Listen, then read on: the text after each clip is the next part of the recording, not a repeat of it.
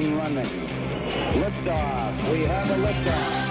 It is 7 after the hour. I am Eric Erickson. This is Atlanta's Evening News on WSB. The phone number is 404-872-0750, 1-800-WSB-TALK. At 9 p.m. tomorrow night, President Trump is going to address the nation from the Oval Office. Significantly, this is his first Oval Office address. The president has been very, very careful over the last 2 years not to make an address from the Oval Office. They wanted to save it for what he thinks is a big deal, and this is it in his mind. He says on Twitter he will address the nation at 9 p.m. tomorrow night. We here at WSB, of course, will carry it live and take your reaction afterwards. But he wants to address the nation overall, and the media is now upset over whether or not they will have to carry his speech. I kid you not.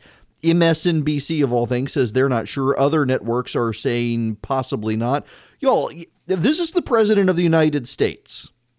Now, the media is right that when Barack Obama did his wall situation, or his DACA situation, rather, after he lost the Senate, they didn't carry it live. That is a fair point. Networks, ABC, CBS, and NBC, they did not carry Barack Obama's address to the nation live after he lost the Senate and decided he was going to implement DACA by executive order. That is true. However, this is President Trump's first Oval Office address, and we're in the middle of a government shutdown. There is a significant difference there in that regard, and that you have cable networks suggesting they may not carry it is outrageous. These people carry the president's tweets with wall-to-wall coverage. I mean, it's conceivable that the media would cover the president's tweets tomorrow night at 9 o'clock more than if he addressed the nation from the Oval Office based on the media standard. That the media is complaining about this at all gives the president all of the ammunition he needs to show just how biased the media actually is in this. Just think about how they cover him if he sneezes, how they cover him if he goes up the steps of Air Force One, how they cover him if he tweets. I mean, they carry the landing of Air Force One wall to wall. They cover his campaign rallies, and yet they don't want to cover an address from the Oval Office. This does give the president ammunition. One TV news network executive told Oliver Darcy at CNN that this is a damned if they do, damned if they don't situation. If they don't cover it, of course, the president does have ammunition. If they do cover it, they think the president just makes stuff up. The media really doesn't know what to do with this president, which is why I think he probably wins re-election in 2020, by the way. They really don't know how to handle the president. They don't know how to react to the president. They don't know how to navigate what the president does. It's very, very telling their outrage over whether or not to cover live his first address from the Oval Office. Now, what is he going to say? Well, the president wants $7 billion for his wall. He really wants $5 billion, but he's raising the number. And this is somewhat silly negotiations from the White House. They want $5 billion, so the president has decided to ask now for $7 billion, upping the amount of money he wants, hoping the Democrats will say, okay, we cry uncle, we'll give you $5 billion. The Democrats want zero. The real negotiating position is $5 billion, and by raising the number, the president's hoping he will get it. He's also now saying we don't need a physical wall along the border. Border Patrol agents have actually asked the president's team if they would consider revising the plan and use steel slats instead of an actual wall. There are a couple of reasons Border Patrol agents want this. One is they're hoping that if they use steel slats that are big enough that they can be hammered down into the ground, because they are aware of tunneling operations along the border, and they would like if they can get, and I don't think this is physically possible, but nonetheless, they're hoping that they could get steel slats that could in some way be hammered into the ground far enough now to disrupt the tunneling operations that the drug dealers use. But more importantly, they want steel slats because they want to be able to see through to the other side and see who's coming. They also want gaps in the fencing so that farmers who have livestock can get to the Rio Grande for water for their crops, which is an ongoing situation down there now. But the Border Patrol has come out pretty strongly saying they do want some level of security. I got to tell you, and I want to spend a few minutes on this issue here. in just a minute. I'm really shocked by the number of people who are trying to turn the fencing, the wall, into some sort of moral issue. The phone number 404-872-0750, 1-800-WSB Talk. If you were on vacation last week, I should tell you, this is the new time, 4 to 6, Mark Aram 6 to 8, Hannity 8 to 10. We got a new schedule here at WSB. We still have the same name, though. That's a good thing. Now, we got to go back to this wall situation. I am perturbed at people, particularly on the theological left in the United States, who have decided that the wall is a moral issue. Nancy Pelosi actually has come out and said that building the wall is about morality, that it would be immoral to build a wall.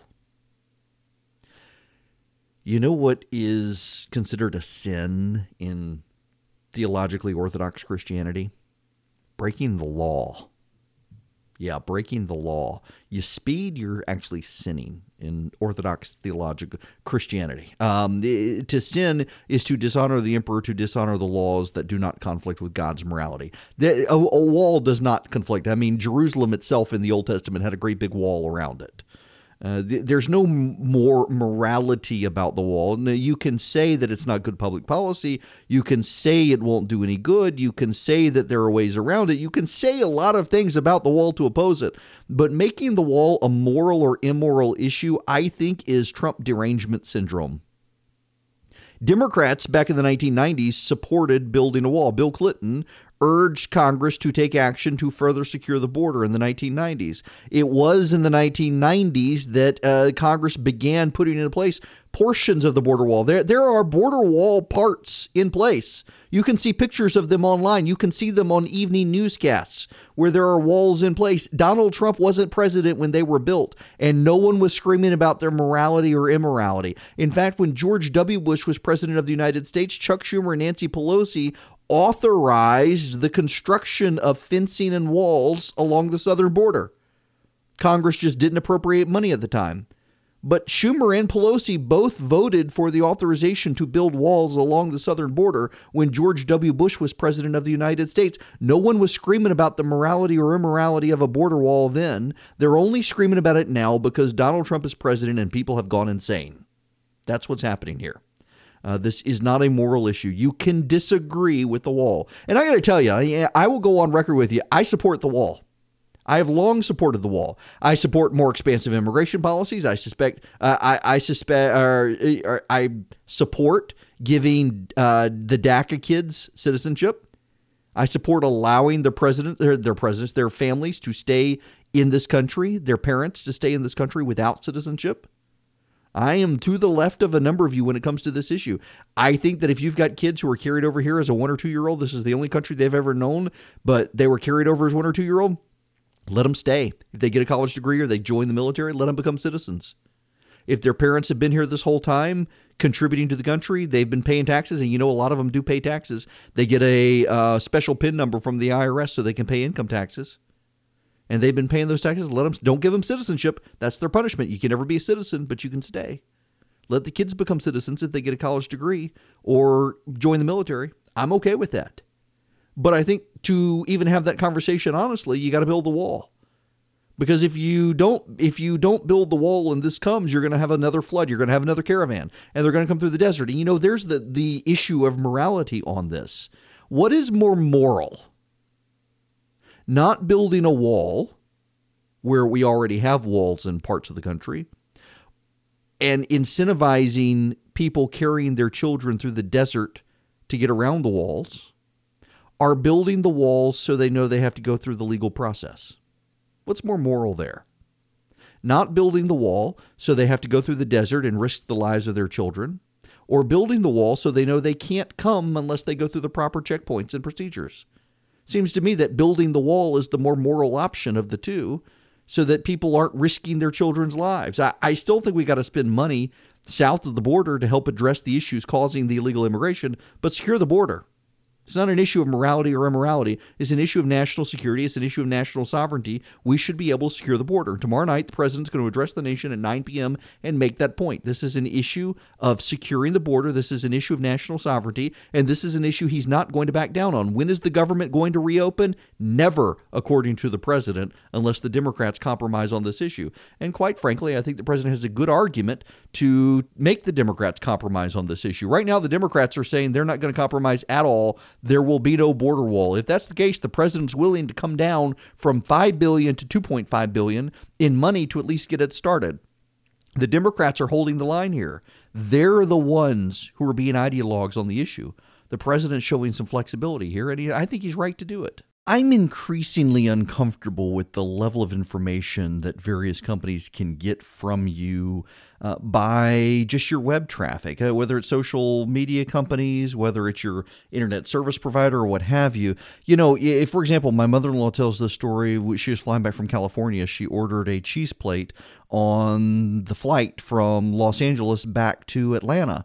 And now on Facebook, she sees these ads all the time from the cheese manufacturer that made the cheese plate that she bought on the airplane.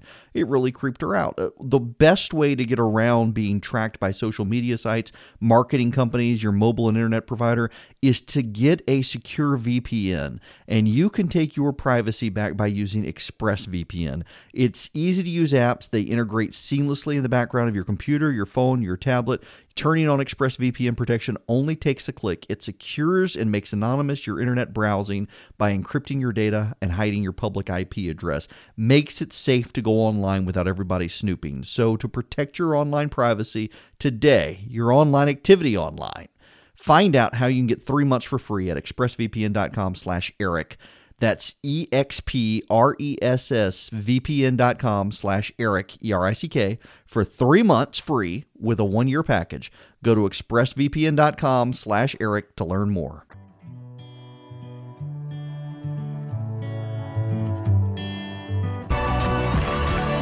It is 24 after the hour. I'm Eric Erickson. This is WSB. The phone number 404-872-0750, 1-800-WSB Talk. Let's go to the phones. Ann from Roswell, you are up first. Welcome.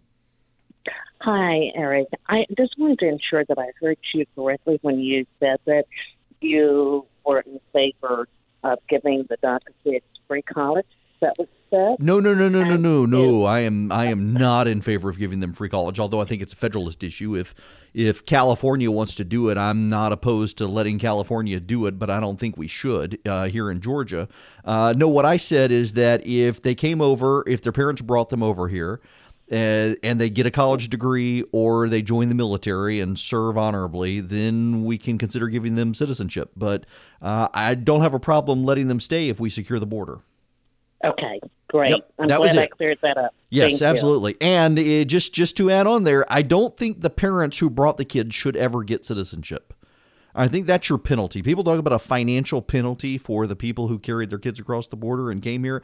If they've been working here for 30 years, they've been paying their taxes, they haven't broken the law since they've been here after crossing the border, let them stay. Just don't give them citizenship. And, here's the thing, and this does not get talked about in the media, and it is one of my pet peeves on this issue. Most of the people who are here, they don't want to be citizens. I mean, if they get it, okay. But they're actually here working, sending money home. I don't have a problem letting them stay.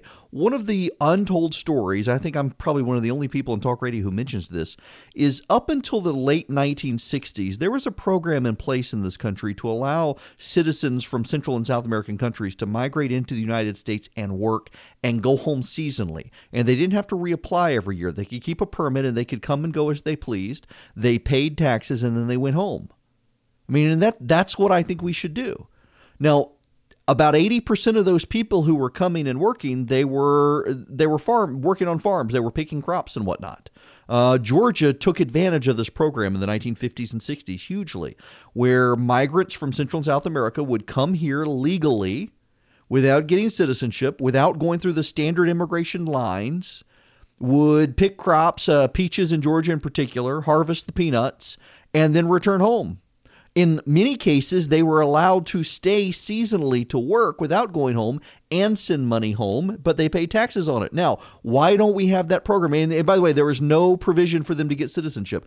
If they wanted to get citizenship under that program, they had to repatriate to their home country and apply there. And none of them ever did. I shouldn't say none, but almost all of them did not. And do you know why we don't have that program anymore? Because unions convinced Lyndon Johnson to scuttle the program. Because unions were afraid that the migrants who were coming here working on farms would eventually cut into other American jobs. And so they scuttled the program, and we've been dealing with the illegal immigration problem ever since in the ways we're currently dealing with.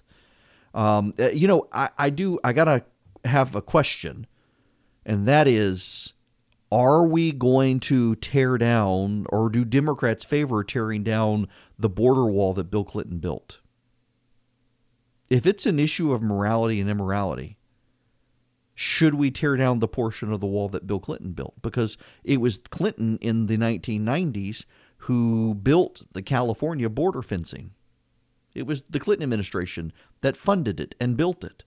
If it wasn't immoral, this is Bill Clinton's administration, I realize, when we're talking about morality and immorality, but the Democrats of the 90s were perfectly happy to build it. They supported it. They voted for it. They funded it. They built it.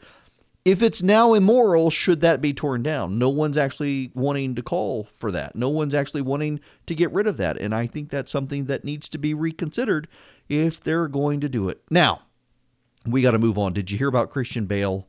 He thanked Satan. Yeah, I'm not kidding. He thanked Satan for the Cheney movie that apparently is an awful movie. I don't know anyone save one person who liked the movie. And the one person who liked it admits he only liked it because he hates Dick Cheney. It's apparently a very terrible movie. So Christian Bale thanked Satan at the Golden Globes for his performance of Dick Cheney, and apparently then was taken into police custody last night for a short time after assaulting his wife and his mother. Very fitting there. Liz Cheney today on Twitter wondered if he was thanking Satan or blaming Satan for that. You know, Dick Cheney never assaulted his mother or his wife. Just the Hollywood hatred of Dick Cheney. The preview looked pretty good. I was thinking of going to see the movie just because I do like Christian Bale as an actor and assumed it would be a funny movie, even if it was a completely fictional, fraudulent portrayal of Dick Cheney. But it is apparently hot garbage, that movie. Absolutely hot garbage. Even worse than Aquaman. When we come back, Alexandria Cortez-Ocasio, angered with the Dems.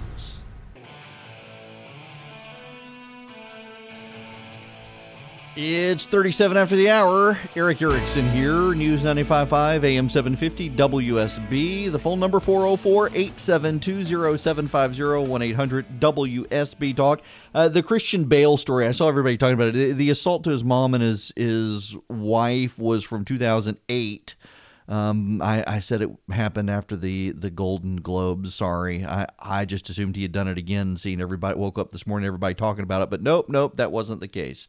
Happened in 2008, I guess. But Liz Cheney, after he thanked Satan for his betrayal of Dick Cheney, wondering if Satan caused him to assault his wife and his mother. Alexandria Ocasio-Cortez. She is in the news a lot these days. The it girl of the left of the Democratic Party, the fawning profiles of her in the last few weeks in the media. She is now getting blown up by the press. Whoopi Goldberg came after her. CNN came after her. The Washington Post had the audacity to fact check her. She's actually screaming bigotry today. She's claiming that it is a anti-Hispanic, anti-Latino, anti-woman point to fact check her. She says people are more concerned about checking facts than they are what is morally right. Sounds very Trumpian, according to a number of members of the press, that she's behaving very much like Donald Trump. Here's the problem. Alexandria Ocasio-Cortez is sucking the oxygen out of the room, and Nancy Pelosi and Chuck Schumer and the DNC are really upset about it. And so they are cracking the whip. They do not like that she's the it girl. They don't like that everyone is buzzing about her. They think she's riding a little too high.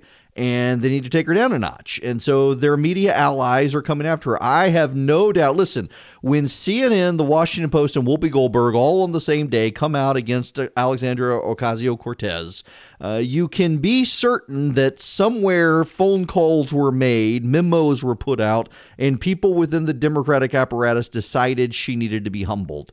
And it doesn't appear that it's working. She is pushing back against all sides, claiming it is sexist, racist, bigoted for anyone to fact check her. I mean, what she said on 60 Minutes was crazy, but this is the Democratic love affair with the Overton window. If you don't know what the Overton window is, we're going to be hearing a lot about it. Much like we heard about the Alinsky doctrine when Obama was president, we're going to be hearing about the Overton window now that Donald Trump is president. Essentially, the Overton window is where you say a bunch of radical things over and over and over and over, and over time they seem more and more normal. So you keep saying we need a 70% tax rate, and over time it starts to sound like it's a normal idea as opposed to a whacked out idea. That's what the Democrats are doing here with their Overton window scheme. They're saying all these radical things on the left, hoping that they will get more and more people to think, you know what, these aren't radical ideas. These are perfectly acceptable ideas. It's all part of the plan. And, I think the pushback from the right should be to move the Overton window in our direction and start saying, you know what, we should scrap taxes altogether. We should have a 10% flat tax. Everybody should pay taxes, rich or poor, and they should also pay the same percentage. If 10% is good enough for God, it's good enough for the government. Same thing with guns. People think I joke when I say this, and I'm really not joking. I'm actually serious when I say this, that the solution for this country for gun violence is more guns, not less guns. And I know it sounds completely counterintuitive and it drives the left insane. The left wants to round up all the guns. They keep citing Australia, which didn't have a Second Amendment and so could round up all their guns. I think we need more guns in this country. I think we need to make it as easy as possible for law-abiding citizens to own guns and learn how to use them safely. In a nation that has 300 million people and 350 million firearms, we should be thinking differently about guns than what people in Australia, Great Britain, or Canada think about guns. But nobody wants to hear that. It is my own personal Overton window. We should have more guns, not less guns on the streets of America. Now, to the phones now, 404-872-0750, 1-800-WSB-TALK. Andrew in Canton, you're up next. Welcome. Hey, how you doing, Eric? Have a good afternoon. Yeah, how are you? I'm doing good. I just got a quick question. So has any of the mainstream media asked Schumer or Pelosi directly what's changed in the last 10, 12 years where they no longer think we need a wall? They would never ask that question because they would have to account for why they supported it in the Bush years, and they don't want to have to do that. The reason here is Trump. That's really it. Democrats have constituency interests that oppose the wall, and so the Democrats will. That's all I got for you, Andrew. Honestly, the Democrats do not support a wall because their major La Raza and the like don't support the wall. They supported it in the 90s because there wasn't. See, I guess I should pull. Let's go up to 50,000 feet and look at the lay of the land right now.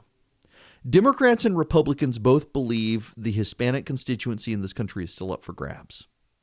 Democrats increasingly believe that Republicans are losing it because of Donald Trump, but they know that they don't necessarily have it. You see, when you look at the voter participation rates, Hispanic voters in this country tend not to vote. They vote some, but whichever side can actually mobilize them as an ethnic bloc can probably dominate politics in this country for a very long time. And Democrats are seeing worrying signs. For example, here in Georgia, Brian Kemp got 40% of the Hispanic vote that voted. In Florida, Rick Scott got 50% of the Hispanic vote. In Texas, Ted Cruz got 50%. Greg Abbott got over 60% of the Hispanic vote. Hispanic voters tend to be the most socially conservative voters in the country. And so Democrats need immigration as an issue with which to scare Hispanic voters and convince them that the Republicans do not have their interests at heart. There is a problem in the underlying data for Democrats. The problem is that most Hispanic voters who came here legally are okay with restrictions on illegal immigration. They took the time to do it legally. They think everyone else should as well. So the Democrats, to expand the Hispanic coalition of the Democratic Party, has hit on a multiple-pronged strategy, one of which is they've got to support illegal immigrants becoming citizens because those are the Hispanic voters that would support illegal immigrants. They've got to do that. Yes, it is part of expanding the Democratic coalition. They see younger Hispanic voters are still socially conservative, but they are more willing to be tolerant of illegal immigration. So the Democrats are doing what they can to get the younger generations of Hispanic voters to vote for them. They've got to demonize Republicans on this issue. And now Democratic polling suggests to them the wall is unpopular. It's unpopular with Hispanic voters, and importantly, Hispanic illegal immigrants don't like the wall. And again, the Democrats want to grant these people citizenship. So they've got to oppose the wall. Who cares what they did in the 90s? They know the media will never, ever, ever hold them accountable on that issue, so they can proceed. Mohammed from Lawrenceville, you're going to be next right here on WSB. Welcome. Hi.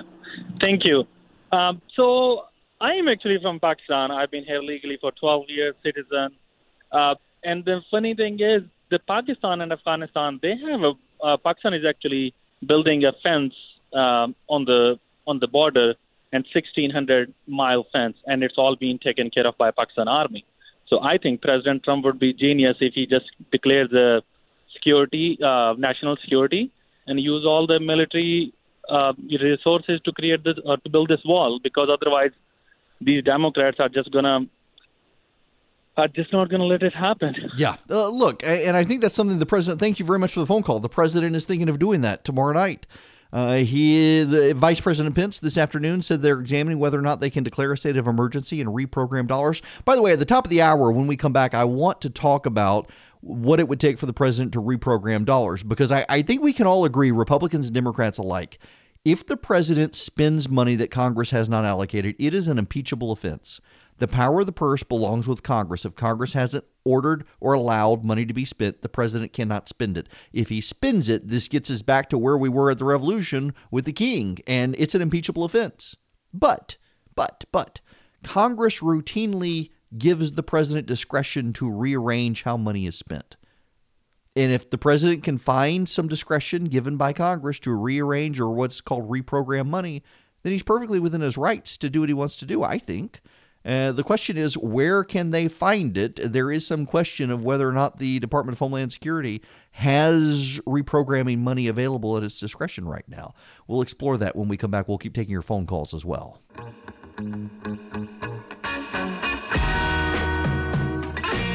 It is 4:54 p.m. It's Eric Erickson here, wrapping up the first hour of Atlanta's Evening News. We'll be back for the second hour. There is breaking news right now in the city of Atlanta. E-scooters, electric scooters, have been banned from sidewalks in Atlanta.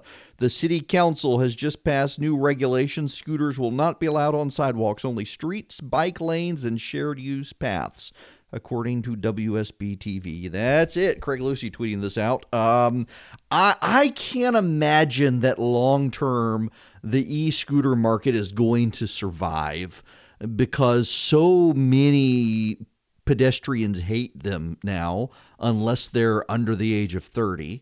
And the taxation issue in Raleigh, North Carolina, they've just imposed a $2 tax on every e-scooter unlock. So every time you unlock a scooter in North Carolina, it did cost $1 from the scooter companies. Now it's going to cost you $3 because of a $2 tax from the city government, which has decided to get in on the taxation issue.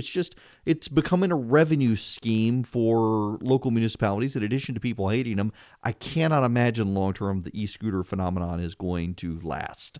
Let's get back to phone calls here. Jack from Cartersville, you're up next. Welcome. Yes, thank you for taking my call, Eric. I greatly appreciate it. Sure. When it comes to the parents of these children that were brought over the border, if they're paying taxes, how do we get around the taxation without representation? Because the parents won't be able to vote unless they're citizens. Well, the taxation with representation actually isn't in the Constitution. It's in the constitutional structure. Right. I was just wondering, because that'll be brought up, and I was wondering. Well, There's a way around that. so if you work inside the United States, whether you're a citizen or not, you have to pay taxes on the money earned in the country. But it's fairly settled law that you have to be a citizen to vote. Now, there are states like California now that actually want to allow illegal immigrants to vote in statewide and local elections, and that is constitutionally dubious. In fact, I believe the Ninth Circuit Court of Appeals has even thrown that out, that's not possible. So taxation with representation only gets you so far. You come into this country to work, you understand you can't vote here because you're not a citizen, but you do have to pay taxes, and that's not going to change for a while. Now, when we come back, how can the president reprogram money for the wall? Before we get there, though, first, I want to give a quick shout out to Martha Zoller. Martha's guest hosted for me in the past. She's worked for David Perdue. She's going to be a constituency coordinator for Brian Kemp. Brian Kemp's team announcing today that Martha will be one of a couple of people who will be dedicated to making sure that the people who voted for Brian Kemp are actually paid attention to, and that he has people listening to voters across the state of Georgia, not just people inside Atlanta. I think it's very interesting that in his tour of the state, he is not really spending a lot of time in metro Atlanta.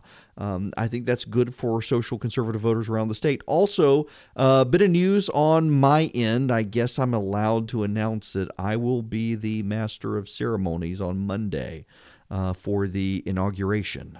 Very honored, very flattered that they asked me to do that. I guess I have to wear a tie now on Monday to be MC for the inauguration. I believe actually it'll be wrapped up, so I should be here at 4 o'clock on Monday for my show. I'll be able to give you all the gossip from the day at the McCamus Pavilion at Georgia Tech. When we come back, reprogramming tax dollars, and David Perdue is taking on Mitt Romney in the United States Senate over Romney's op-ed in the Washington Post. I'll give you the update on that and what Perdue said.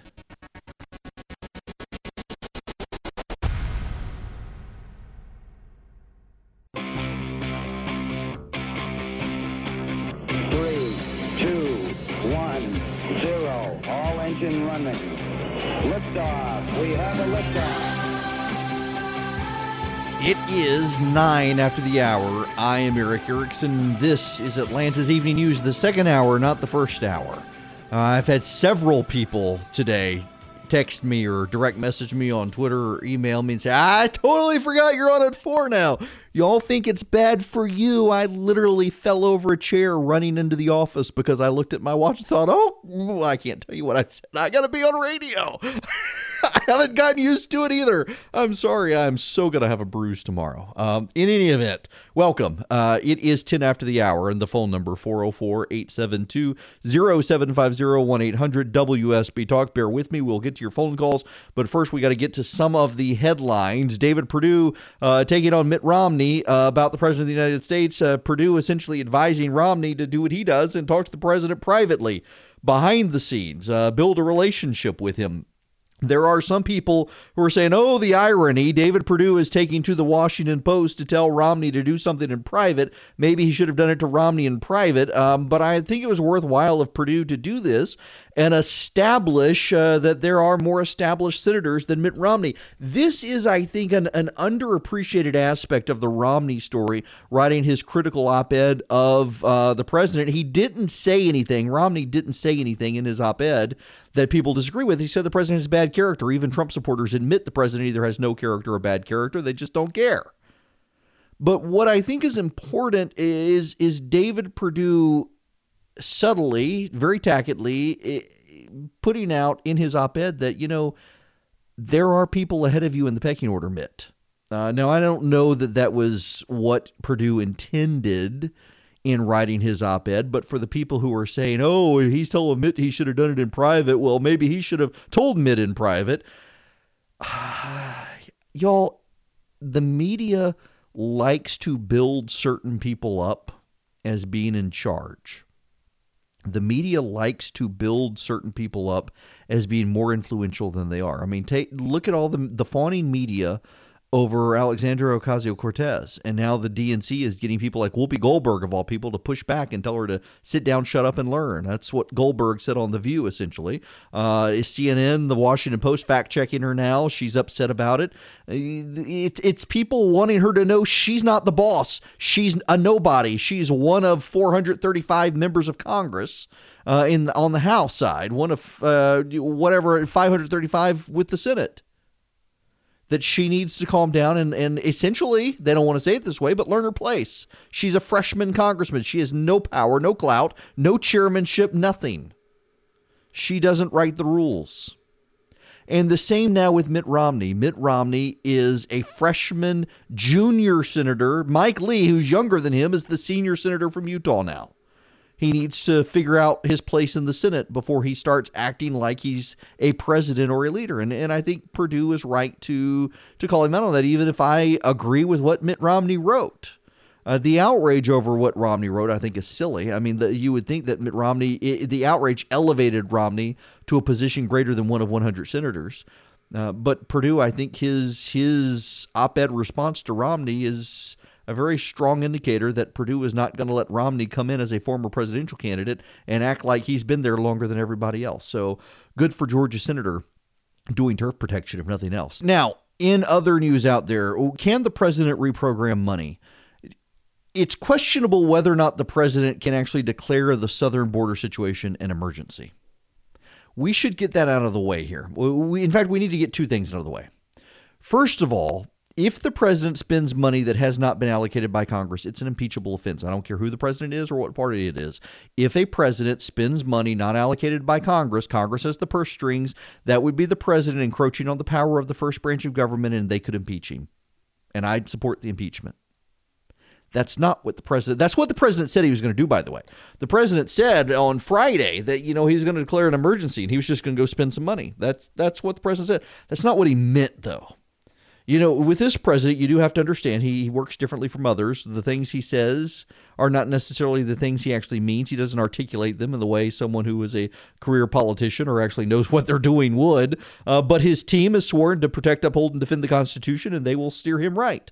And what his team suggested to him is that there is money that can possibly be reprogrammed. They're looking at that. Jay Johnson, who is Barack Obama's Secretary of Homeland Security, said there was nothing in Homeland Security budget that could be reprogrammed in such a way. But of course he would say that. He was Obama's Homeland Security czar. He doesn't support building the wall on the southern border. But what about Kristen Nielsen? She may say that some money can be programmed. Here's what you need to understand about reprogramming and why it's perfectly legal for the president to do it. Congress over the years has gotten really lazy about budgeting. And Congress gives money to each department and oftentimes includes language in the authority giving the department that money and says the secretary has discretion, or as the secretary allows, he or she can rearrange money.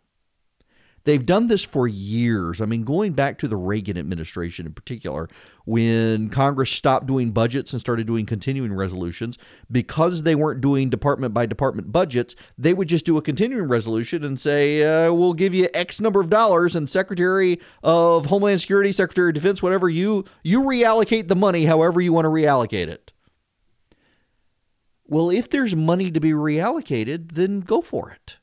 The president has the authority. The president can direct the secretary. Remember, the Secretary of Homeland Security is a subsidiary entity within the executive branch. The president is the unitary executive from whom all power flows in the executive branch. Yeah, I totally believe in the unitary executive theory. You have the first branch of government is Congress. The second branch is the president, not the president and his cabinet, not the president and the various executive departments and bureaucracies. It is the president of the United States is the second branch of government. And so if Congress tells a secretary they have discretion and the president orders that secretary to spend it, the secretary can resign. They don't have to reallocate the money. But if the money can be reprogrammed, the president has constitutional authority to reprogram that money. You may not like it, but he can do it. Barack Obama did it. George W. Bush did it. Bill Clinton did it. George H.W. Bush did it. Ronald Reagan did it. Every president has reprogrammed money as Congress has allowed them to do. If Congress doesn't like it, Congress can take back the authority to reprogram the money, but it's perfectly perfectly legal for a president to reprogram money, as long as, and this is the big key here, as long as the money has been allocated by Congress. If Congress has not allocated the money, the president cannot spend the money. But if Congress has given the Department of Defense or the Department of Homeland Security money for national security or border security, and the president says, look, this is a national security issue, well, then the money can be reprogrammed from the Department of Defense or the Department of Homeland Security to spend that money. And again, you may not like it. Congress may not like it. The Democrats may not like it. It's not impeachable. It's legal. If Congress doesn't like it, they should stop abdicating their responsibility to the executive branch to be able to spend that money. That's what this all boils down to, folks. Congress should not give the president so much discretion that he can reprogram money like this. But they have. And the president's going to take advantage of it, and it's legal for him to do it. You know, when I do a sponsorship ad for the podcast, they send me a script that I can read from. I don't have to even read that script for Quip. Quip is my electric toothbrush, and it has been for over 2 years, and I love it. I ordered it myself well before they were a sponsor of this or even my radio show because I kept seeing the ads on Instagram, and I was looking for a good electric toothbrush. And so many electric toothbrushes, if you buy them, the toothbrush heads are so big you can't get them to the back of your mouth to brush, and they come with a big recharger you got to carry with you. The Quip does not have either of those problems. It is designed by designers with dentists, and it shows. It fits in your mouth comfortably, and it works on AAA battery, so you don't have to carry a big charger with you. And there's a subscription brush head. So when your brush head wears out, for just $5 every 3 months, you get a new brush head, and it comes in an envelope that has a new battery in it. So you keep the cycle going. It is fantastic. It is accepted by the American Dental Association. In fact, it's one of the first electric toothbrushes accepted by the ADA. They're backed by over 25,000 dental professionals. My own dentist has commented to me how good my teeth have looked over the last couple of years. I've been going through one of those Invisalign braces processes as well, and Quip makes it easy and great to get good clean teeth. So now Quip starts at $25 if you go to getquip.com/Eric, ERICK right now. You get your first refill pack for free at getquip.com/Eric. It is free, your first refill pack. So go to getquip.com/Eric. That's getquip.com/Eric.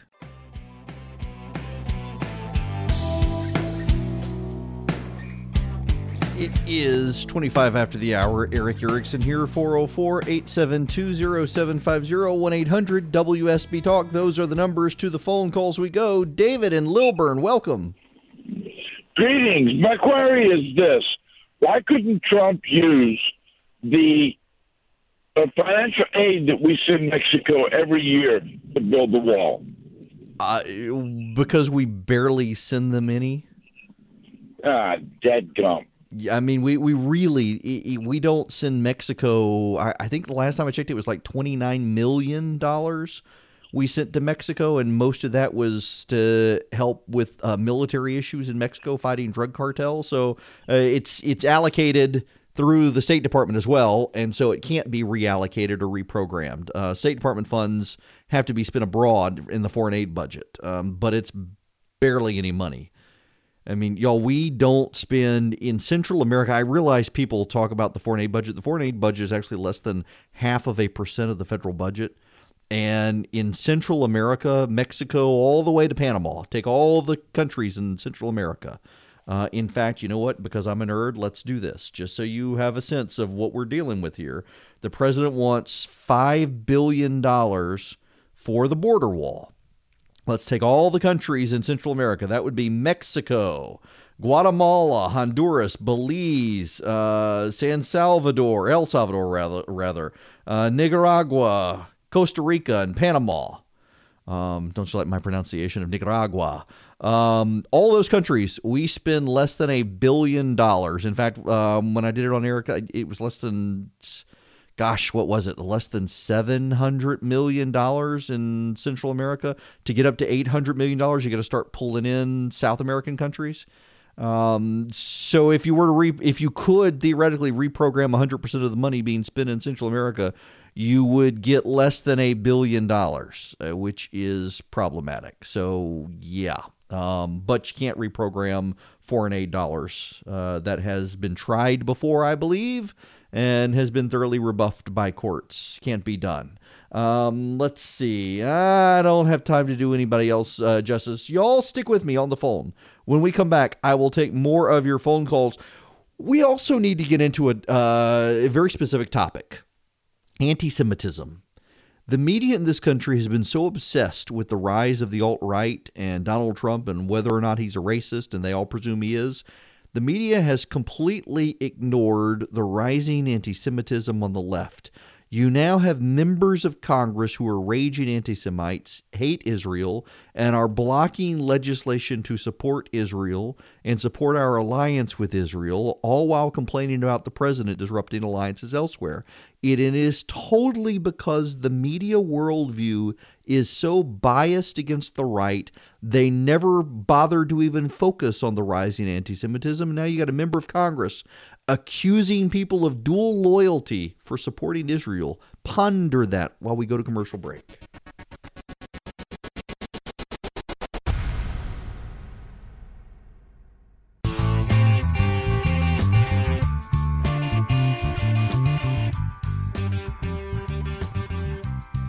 It is 40 after the hour. Eric Erickson here. The phone number 404-872-0750, 1-800-WSB Talk. Back to the phones we go. Earl from Dahlonega waiting patiently. Welcome. Thank you. I don't understand why the Democratic Party hasn't learned over the last 35 years or so. In 1978, they opened. Jimmy Carter invited the Cubans to come to America, and Castro informed the prisoners in their jails that they could either go to America or they could be shot. They came to America. He opened his mental institutions.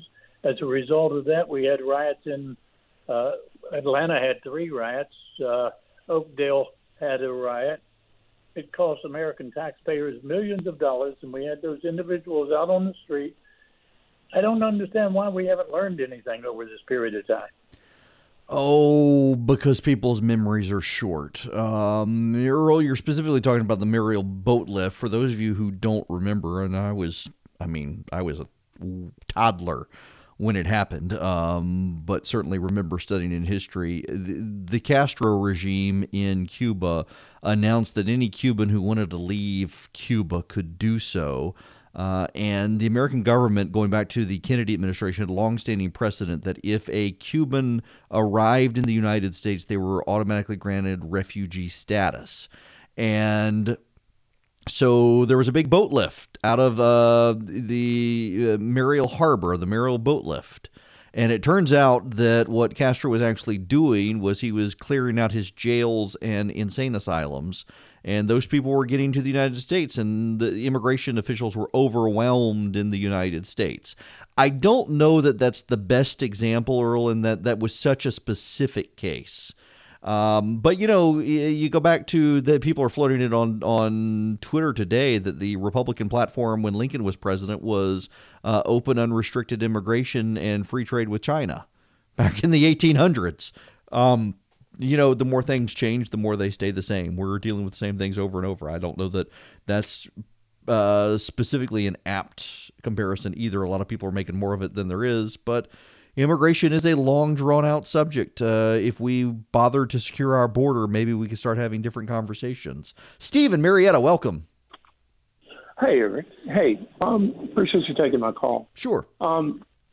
My first one is, I think you covered when you were talking about the constitutional authority for repurposing money. And so it's my understanding that is Congress would make it as part of the budgeting process to basically give discretionary authority to the president for some of the money that is budgeted for a certain bill or department.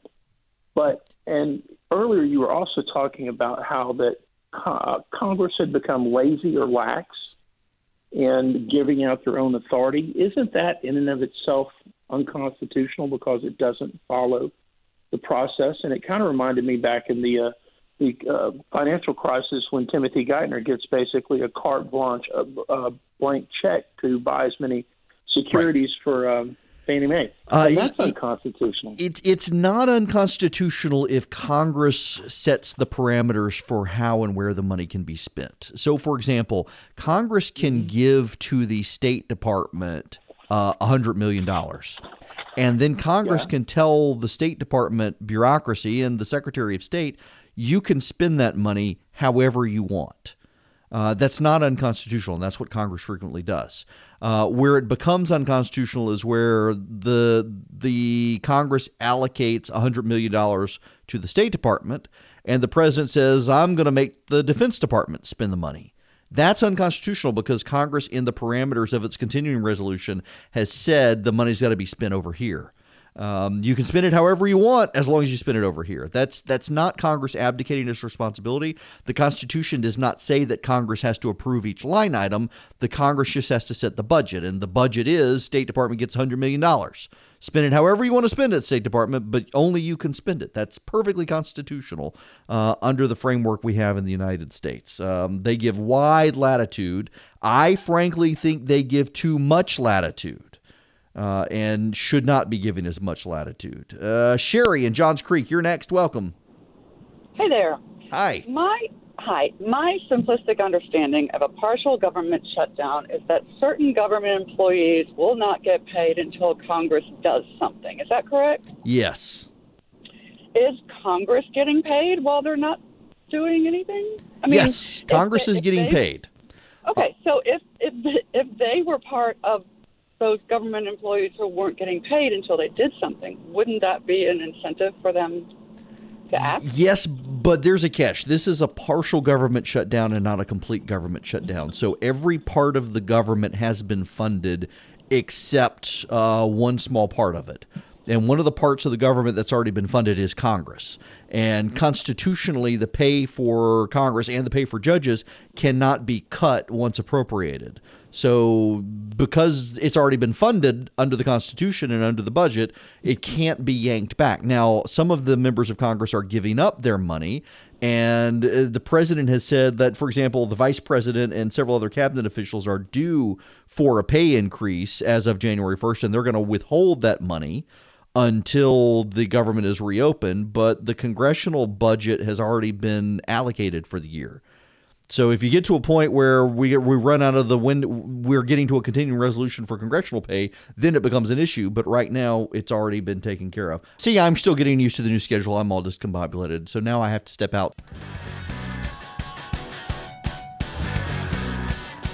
It is 7 after the hour. Eric Erickson is 7 after the hour. I'm looking at my calendar on my computer, January 7th. No. That's how my brain is working. Sorry, man. You would think it was almost 7 o'clock. No, it's almost 6. Mark Aram's coming up next. It is 54 after the hour. Let's go back to the phones to Steve and Lilburn. You are next. Welcome.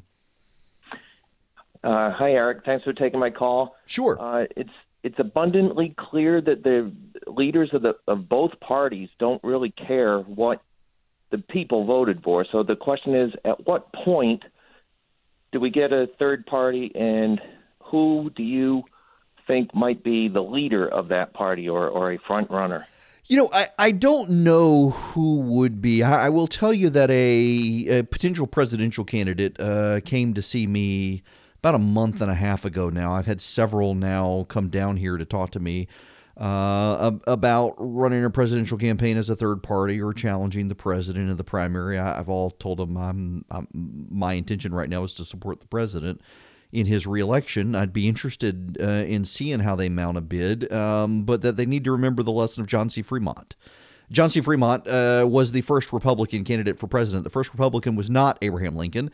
Lincoln would not have won in 1860 without Fremont running 4 years prior in 1856. Lincoln, in fact, campaigned for Fremont as the Whigs began to disintegrate. You know, there's some data out there over the weekend that I actually think is a fatal warning sign for the Democrats, not the Republicans. And that is black voters in the United States are the most likely to believe that scriptural authority is greater than constitutional authority in the United States. In other words, that the Bible is a greater authority on how to live your life than the Constitution. The second to them are Hispanic voters, and third to them are white evangelicals.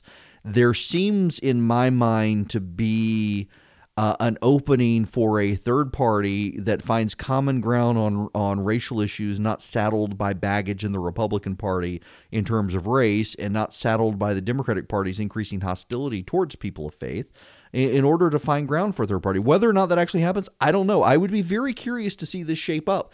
But it seems like there's finally an opening. I don't think any third party candidate for president this in 2020 would be successful.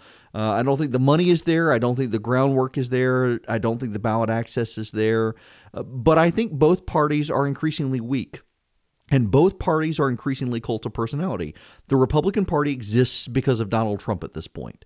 When he's gone, the Republican Party will exist because of someone else. But it's not really a party of ideas anymore, and neither is the Democratic Party. It is in search of someone other than Barack Obama, and Joe Biden would probably be best, and they're going to reject him, it looks like, in 2020.